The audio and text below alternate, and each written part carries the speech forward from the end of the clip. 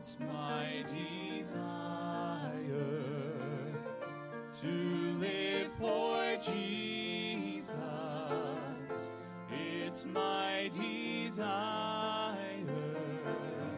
to live for Him. Though often I failed and brought Him much shame, it's my desire to live for Him.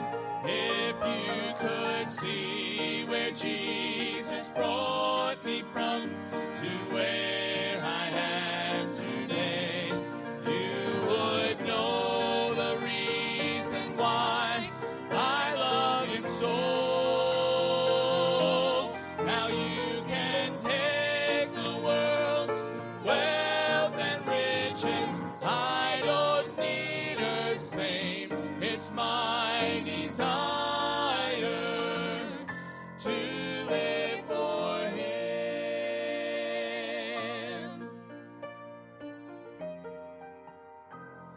It's my desire to help someone today, someone who might have failed to see the way. I too once was lost, but I found my way to God. Now it's my desire to live for Him. If you could see where Jesus brought me from to where I am today, you would know the reason why I love Him so. Now you can take the world's wealth and riches. I don't need earth's fame. It's my desire to live for Him. If you could see where Jesus brought me from to where I am today, you would know the reason why I love Him so. Now you can take the world's wealth and riches. I don't need earth's fame. It's my desire to live for Him. It's my desire to live for Him.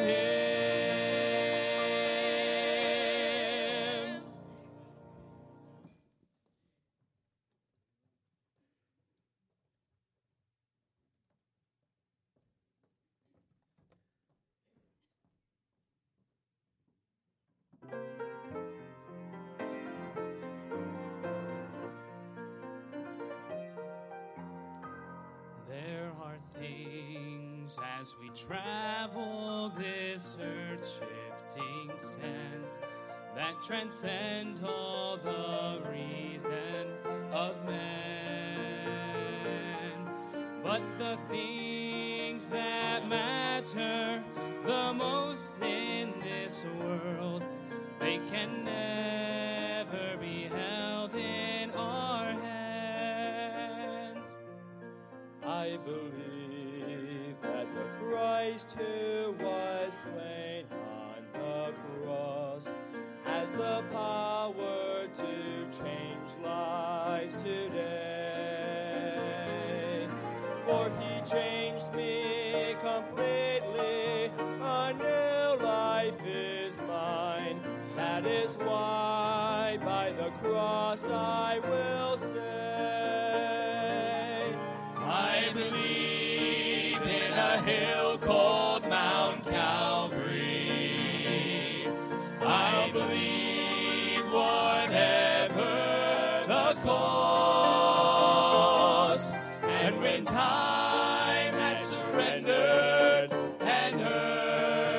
this no more. I'll still cling to that old rugged cross. I believe that this life with its great mysteries surely someday will come to an end. But faith will conquer the darkness and death, and will lead me at last to my friend. I believe in a hill called Mount Calvary. I believe whatever the cost. And when time has surrendered and earth is no more, I'll still cling to that old rugged cross. I believe in a hill called Mount Calvary.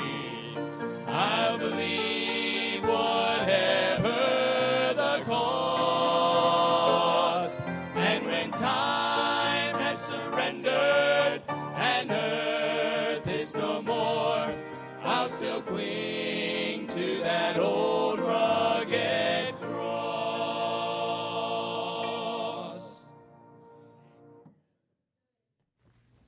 Well, amen. I hope you'll cling to that cross. I know we all need to. Amen. Well, take your Bible, turn over to the book of Isaiah, Isaiah chapter 6. Isaiah chapter 6.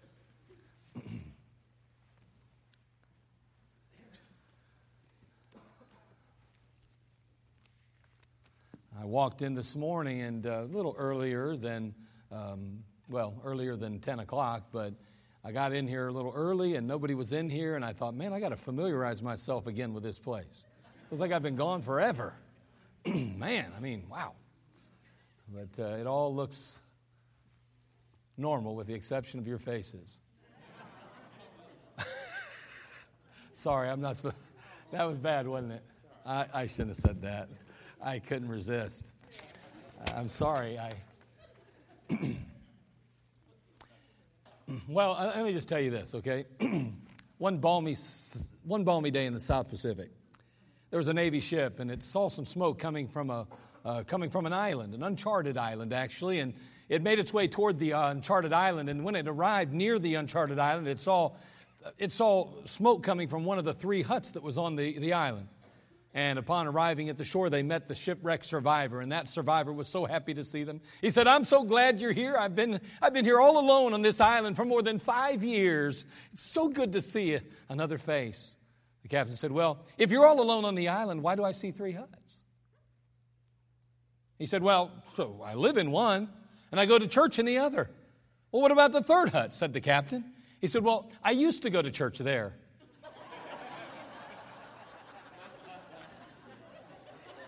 Yeah. Isaiah chapter 6, beginning in verse 1. I did that so you'd forget about my mistake earlier, okay? Isaiah chapter 6, beginning in verse 1. We're going to read through verse 8, a familiar passage in many cases. Some may have never heard it ever. Maybe you've never read this passage, you've never heard it read. But then again, you may have heard it a number of times if you've been in church for years and years.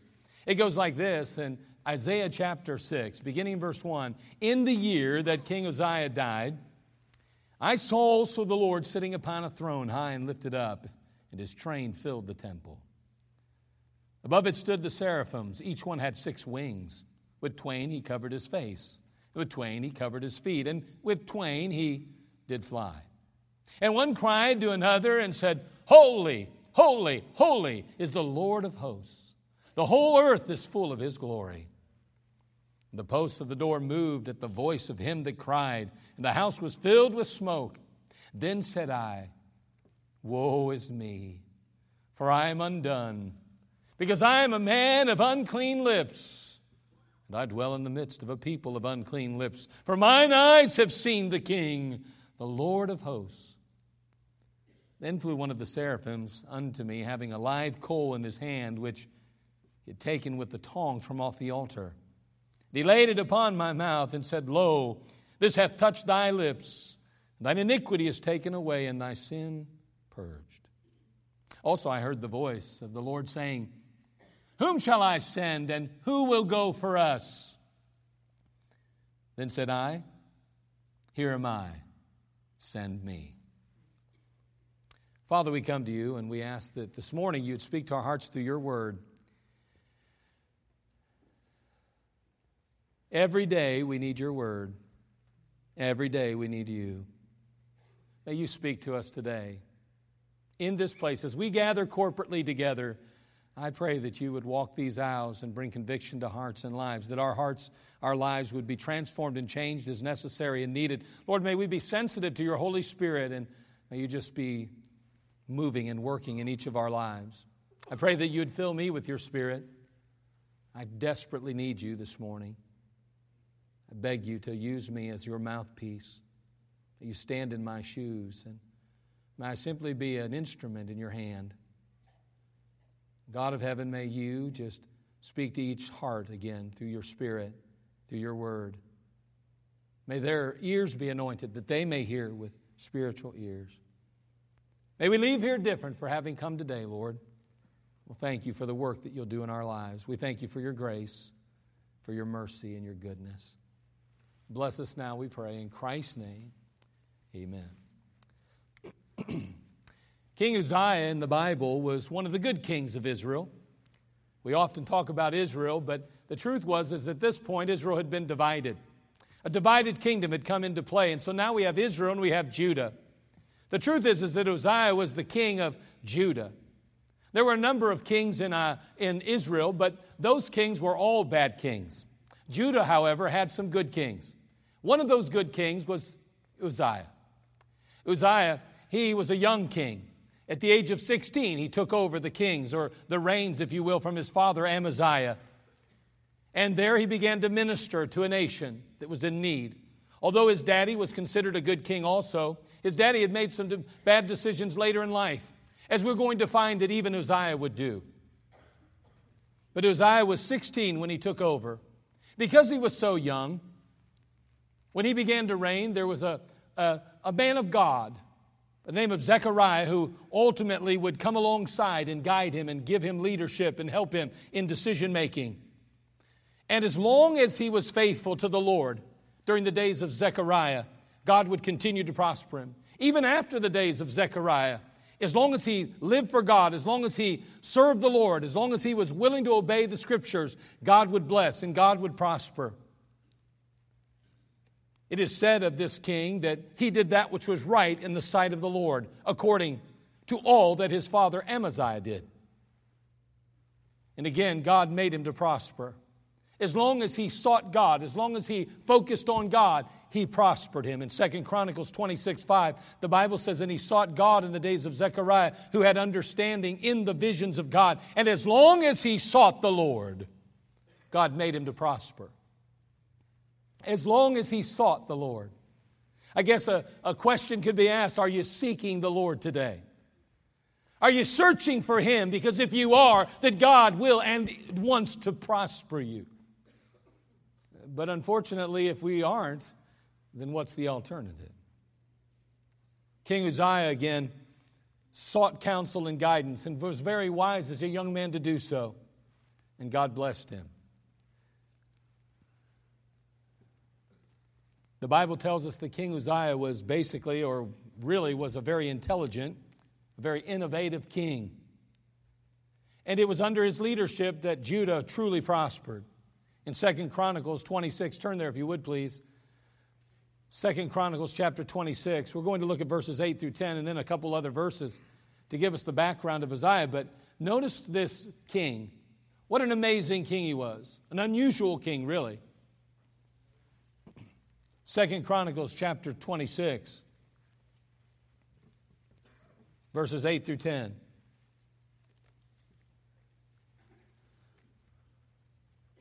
This young king would rule for 52 years in Judah. And it said of him in 2 Chronicles 26, beginning in verse 8, and the Ammonites gave gifts to Uzziah, and his name spread abroad even to the entering in of Egypt. For he strengthened himself exceedingly. Moreover, Uzziah built towers in Jerusalem at the corner gate and at the valley gate and at the turning of the wall and fortified them. Also he built towers in the desert and digged many wells, for he had much cattle, both in the low country and in the plains, husbandmen also, and vine dressers in the mountains and in Carmel, for he loved husbandry. It goes on in verse 15 to say, and he made in Jerusalem engines invented by cunning men to be on the towers and upon the bulwarks, to shoot arrows and great stones withal. And his name spread far abroad, for he was marvelously helped till he was strong. And this was an amazing young man, an amazing king. And God was blessing him and God was prospering him. Unfortunately, after the death of Zechariah, Uzziah would make some mistakes along the way.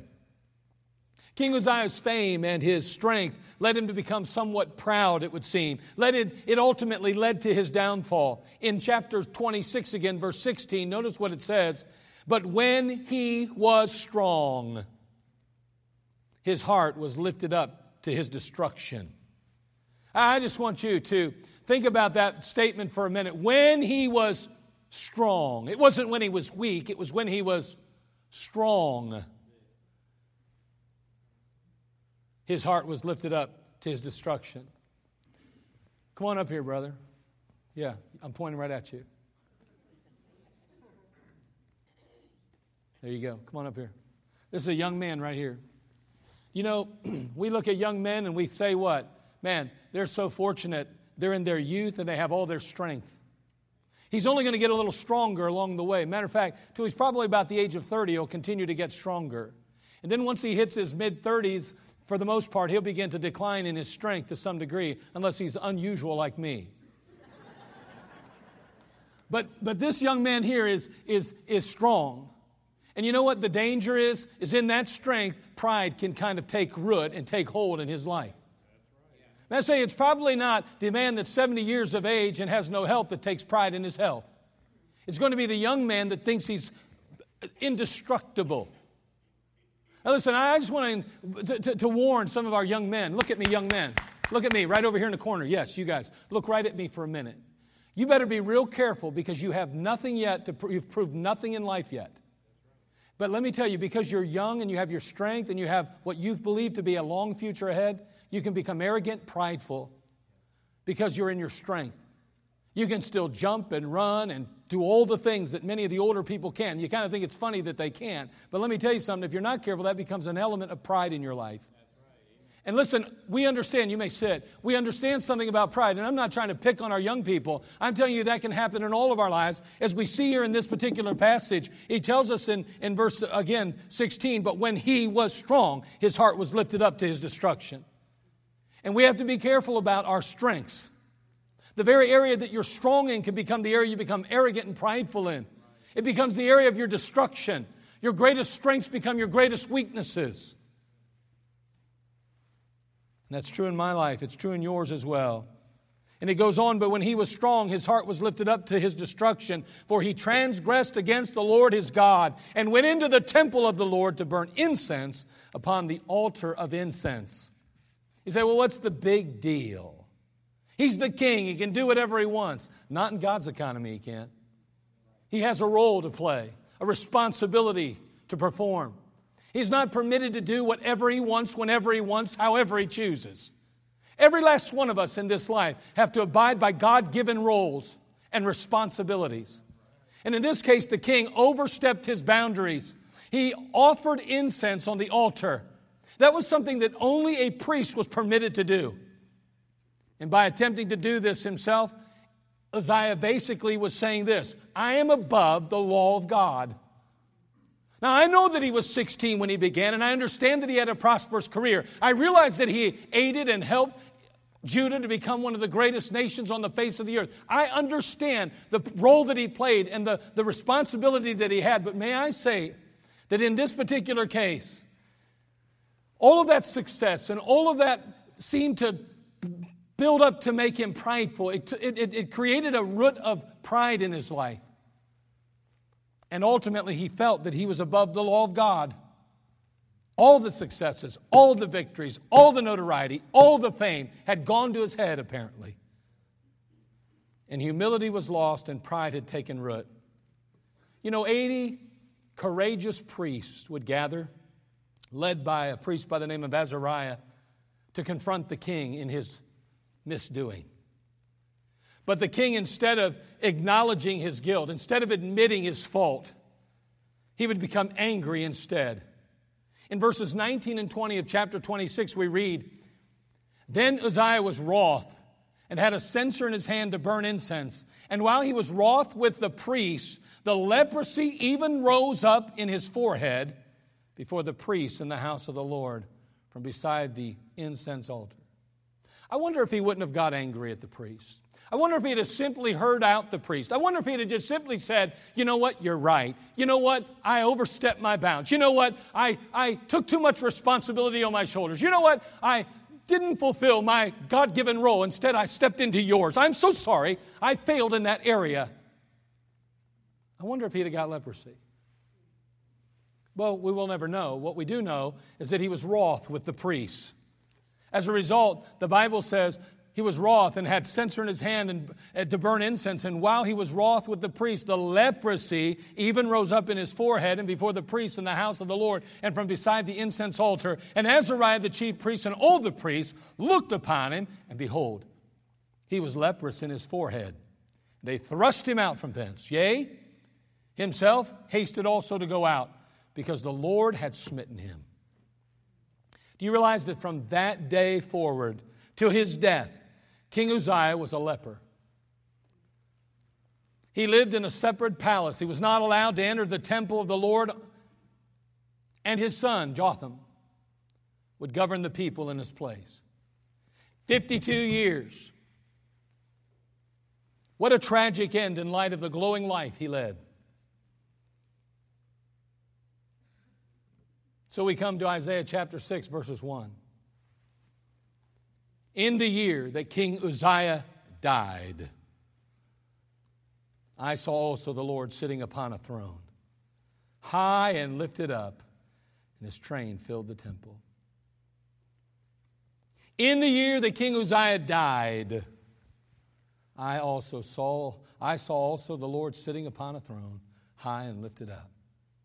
I'm sure that the mention of King Uzziah's death is strategically placed there by God to solidify and identify the time in which Isaiah, his prophetical ministry began.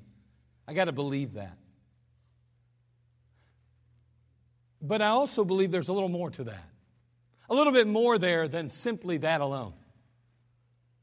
In the year that King Uzziah died, I saw also the Lord sitting upon a throne, high and lifted up, Isaiah says. I guess what I want to share with you this morning is simply this: how to see God high and lifted up.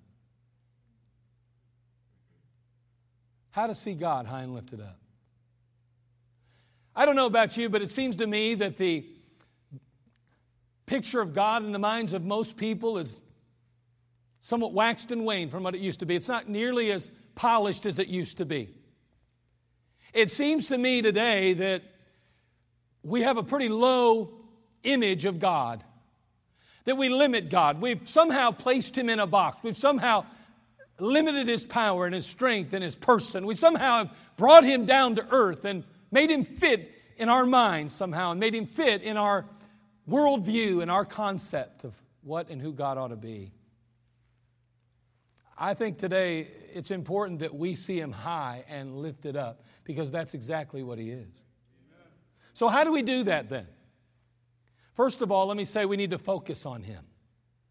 We need to focus on him. Again, Isaiah, if from the passage, would not see the Lord high and lifted up until the death of Uzziah. You say, what's the significance of that? Why do you think that's even important?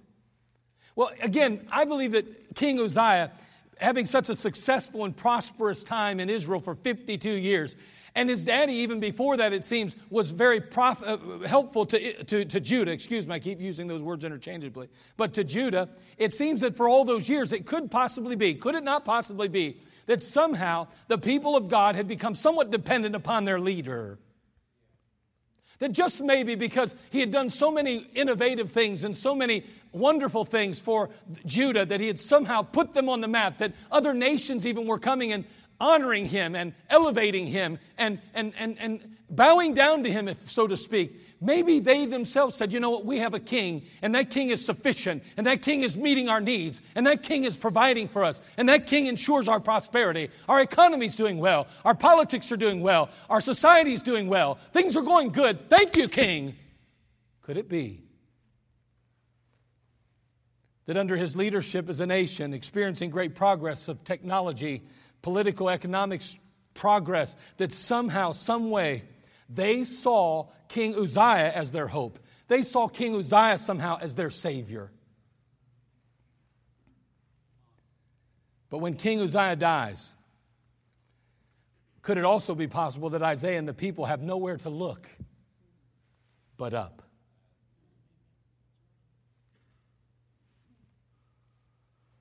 How many times have you and I been guilty of looking to someone or something to provide us with rescue or resources? To provide us with purpose or passion? To provide us with hope and happiness? It's interesting, in our Constitution, the only thing that is guaranteed is the pursuit of happiness. Not happiness. And yet it seems to me today that people expect our government and expect our country and expect others to give them happiness and make them happy. That's called a sense of entitlement. May I say that it seems to me in the Christian church, in the house of God today, that many believers, if not careful, find themselves in the same position, expecting God to provide them happiness, demanding that the pastor, that the leadership, that the church meet their every need.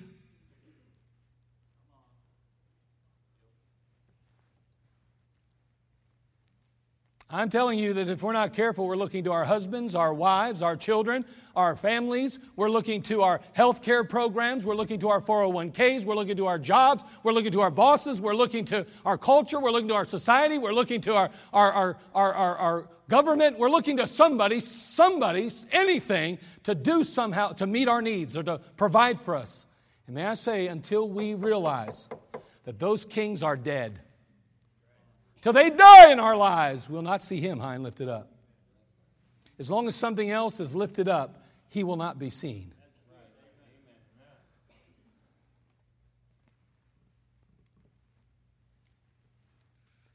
It's not until that which is king in your life dies that you'll see God high and lifted up. It's a prerequisite. It's a necessity. What is most valuable to you? What is most precious to you?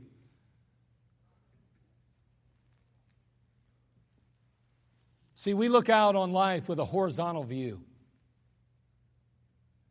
We look at life this way. Horizontal. Our vision is focused horizontally. I look out and I see what's next. I'm worried about next day, next week, next month. It's horizontal. Stretches out this way.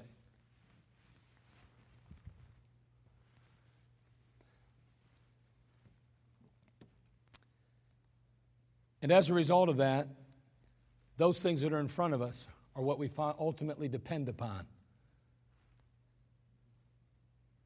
God would have us look vertically.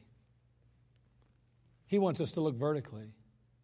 And that points our focus upward. Instead of it being outward, it's upward now.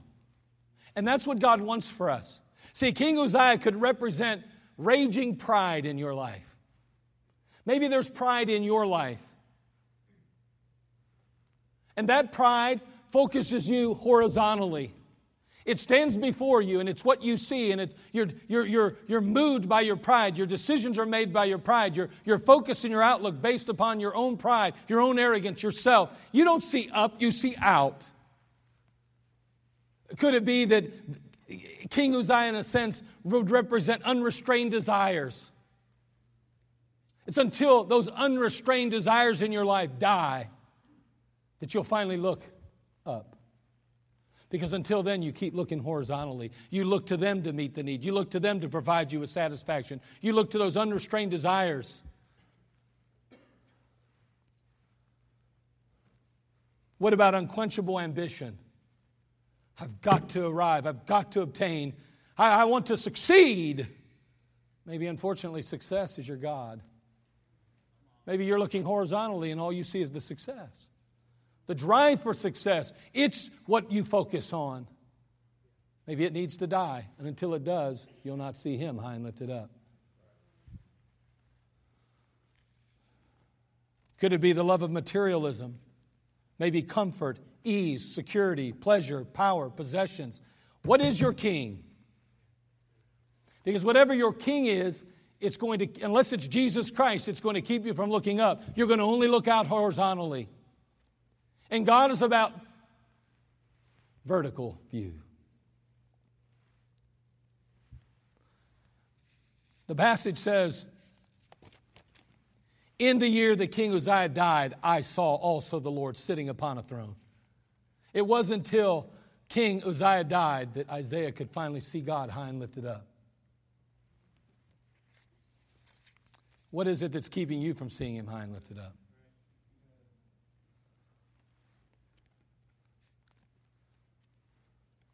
Not only do we see, number one, focus on Him, but identify His person. You know, it's a hard thing to focus on God if we don't really believe He's the God that He says He is. See, you need to spend time finding the God of the Bible, and so do I. We need to define Him according to His attributes and His characteristics. Don't allow your preconceived notions of who and what God is to define and determine who and what God is. Oh, I grew up in a godly household. My mom and daddy were Christians. I grew up around church, and I grew up around people in church. I know a little bit about this thing. I know who God is. I know what God's all about. Really? Do you? Do you?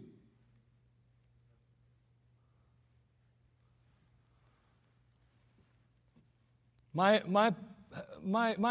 advice to you is this: get the facts. And you know how you get the facts? You get in His Word. You know what? You don't know any more about God than I do outside of this book. You can create any God you choose. You want to know what really, you know what a God of your making is called in the Bible? An idol. That's called an abomination to God.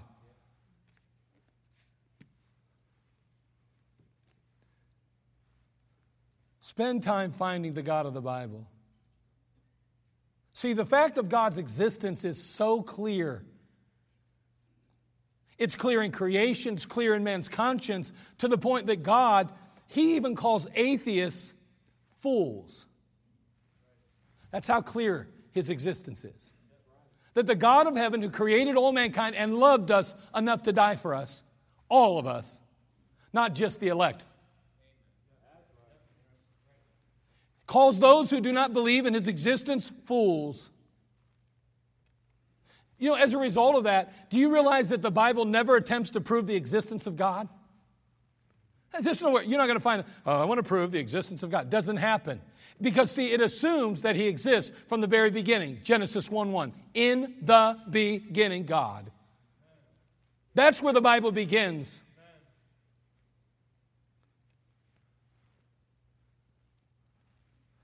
And so what the Bible really does is it reveals the nature of God. It reveals the character of God. It even reveals the work of God. And you say, well, I know who God is, and I know what God wants, and I know what He wants me to do. How much are you in this book? Don't tell me you know all of that and you haven't been in your Bible in the last week, last month, last year.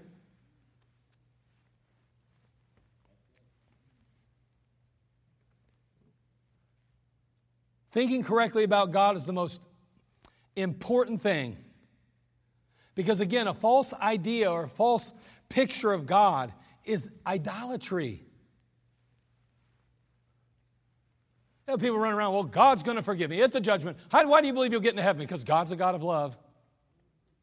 Why do you think you'll not go? Why? Well, God would never send anybody to hell.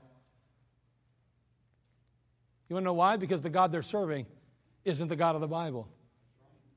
They're serving an idol of their own making. They've defined who God is, not allowed God to define who He is. Where in the Bible does it say that people will not be sent to hell? And someone says, well, God never sends anyone to hell. They choose to go there. I get it, but He did create hell for the devil and his angels, and because a person rejects the wonderful blood of Jesus Christ and the sacrifice of Calvary, they will spend an eternity there. And you say, well, God would never do that to one of His creation. That's because you've created an idol. Not the God of the Bible, defined by the Bible, not facts, simply feelings.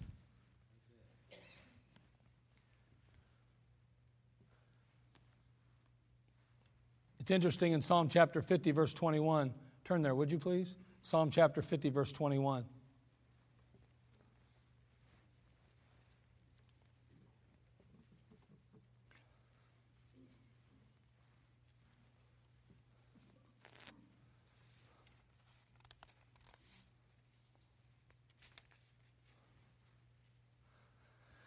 The Bible says simply this. God, in this particular passage, God is reproving a wicked man. Notice what He says to him in Psalm 50:21.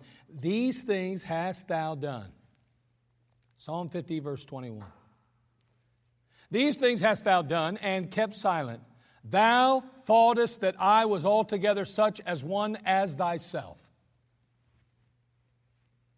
But I will reprove thee and set them in order before thine eyes.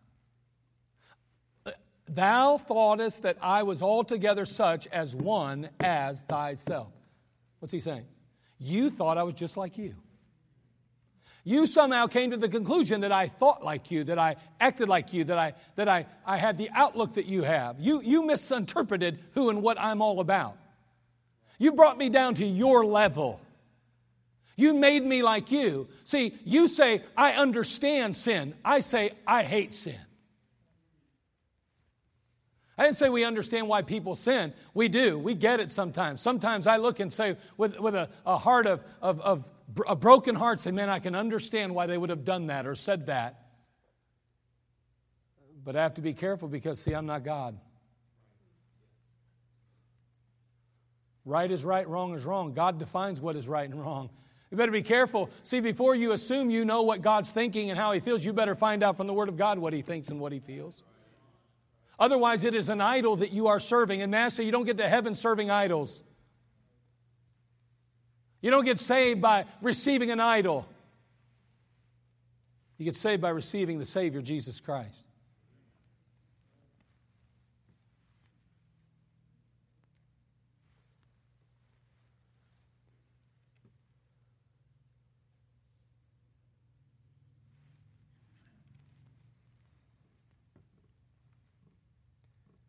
We could summarize by saying this. God is, quote, the supreme being.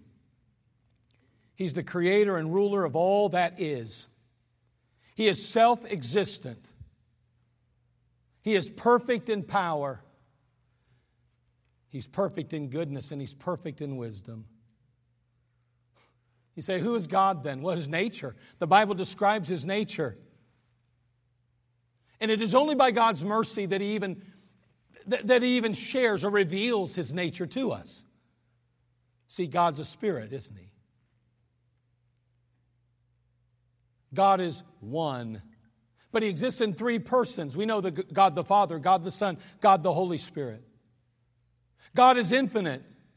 God is incomparable. He is unchanging. God exists everywhere, knows everything, and has all power and authority.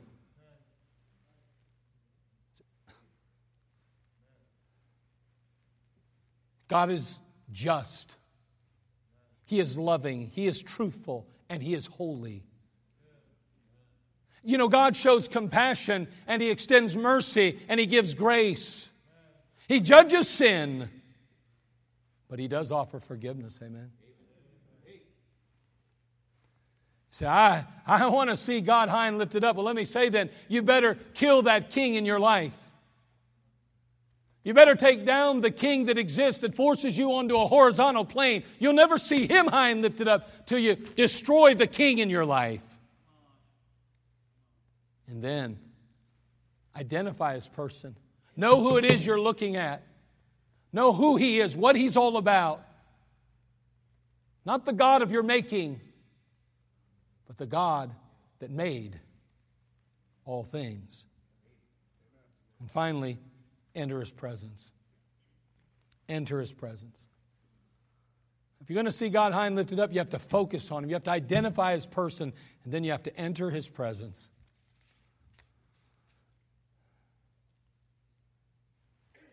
You know, it's not enough to know about God. You got to get to know Him. It's not enough to just know about Him. You go to Sunday school your whole life, you get to know about God. You hear things, but you don't really know Him. How many people have gone to Sunday school their whole life? How many have heard the Word of God? Listened to the Word of God, even maybe memorized portions of the Scriptures. But the Scripture's not in them. You've got to enter His presence. In Psalm chapter 143, verse 6, would you turn there, please? Psalm 143, verse 6.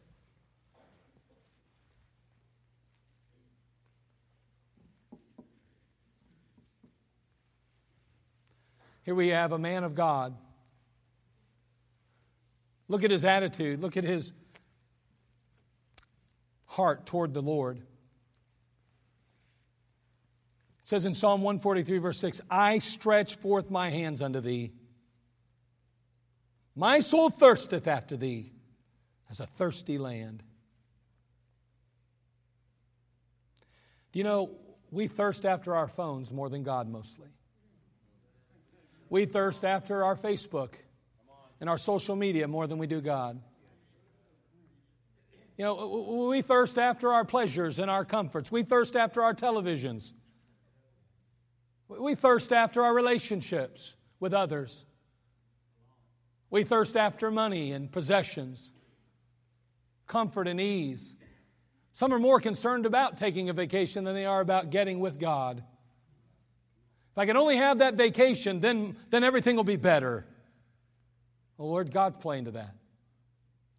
Can I tell you it was harder for me to stay right with God on vacation than it was here? I was out of my routine. And I like my routines. You get out of your routine, it's harder.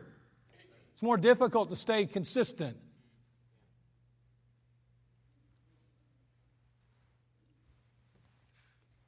I didn't say I neglected it. I just said that it was harder.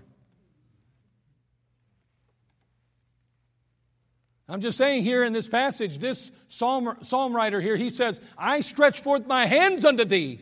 My soul thirsteth after Thee. You ever been really thirsty? Been on a hike or a bike ride? Been playing ball or doing something strenuous and it's hot and you feel drained and your mouth is parched? And you thirst for something. You want something to drink bad. Some want water. Some want Mountain Dew. But they want something. They are they are thirsty.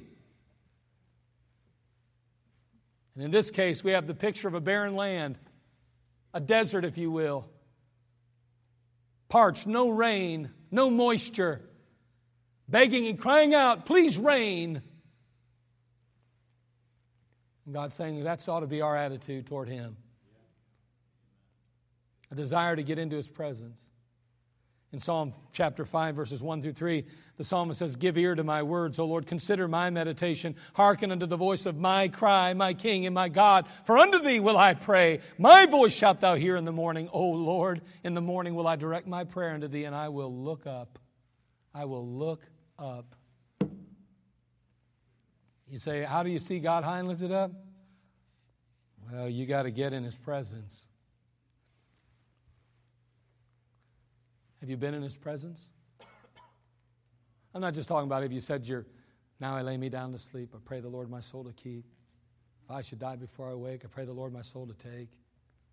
I'm talking about if you spent some time with God. I mean in His presence. Not just saying a rote prayer, not just sitting down for dinner and saying, Lord, bless the food, we need You, thank You, amen.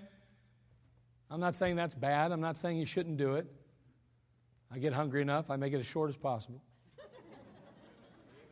I'm not opposed to that. Don't misunderstand where I'm going with this. I'm just saying the presence of God. If you're going to see Him high and lifted up, then there's a couple of things we've got to do. We have to do. We must do. We have to focus on Him, which means we're going to have to clear out the idols. We're going to have to get rid of the kings in our life. We got to quit looking horizontally. We got to start focusing vertically. Kill the kings in your life. Destroy the kings. Those things that keep you from seeing Him. Then identify His person. Make sure you're looking at the right one.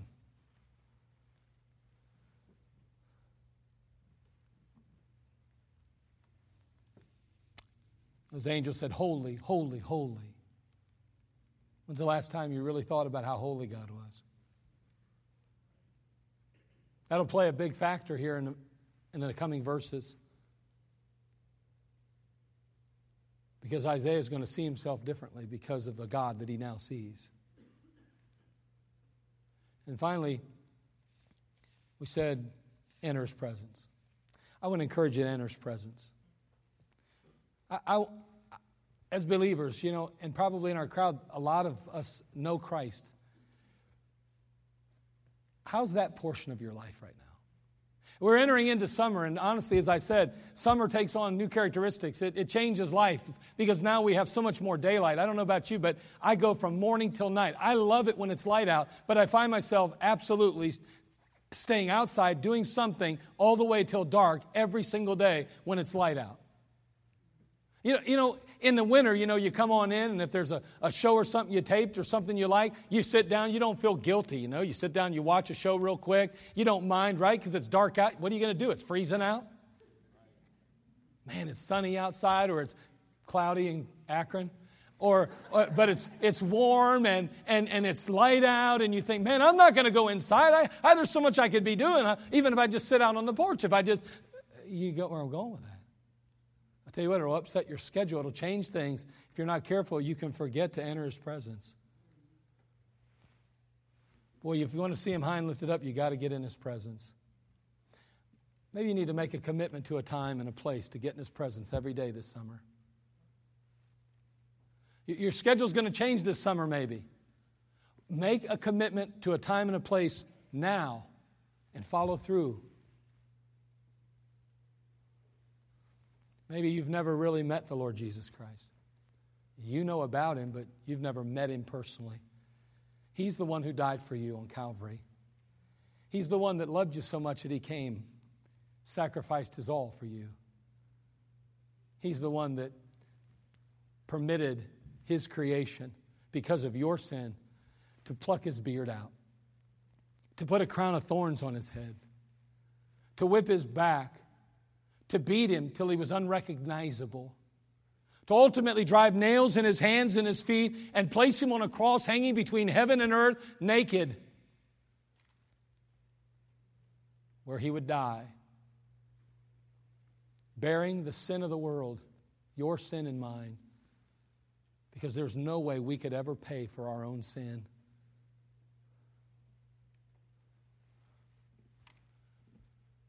He did all that for you because He loves you. And what you owe Him is honor. Someone says, well, will you trust Christ? You know what? You know why people die and go to hell for not trusting Him? Because that's what He demands and what He deserves of us. After the price He paid, we owe Him that. To fall on our knees and humbly accept and receive Him and trust Him and to give ourselves to Him.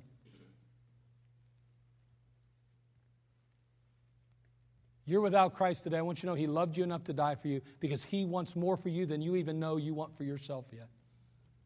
There's a better life ahead, and it's not just this life. It's the next to come.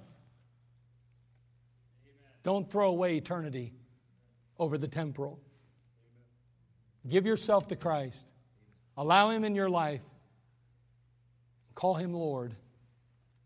You will never regret it. Father, we come to You.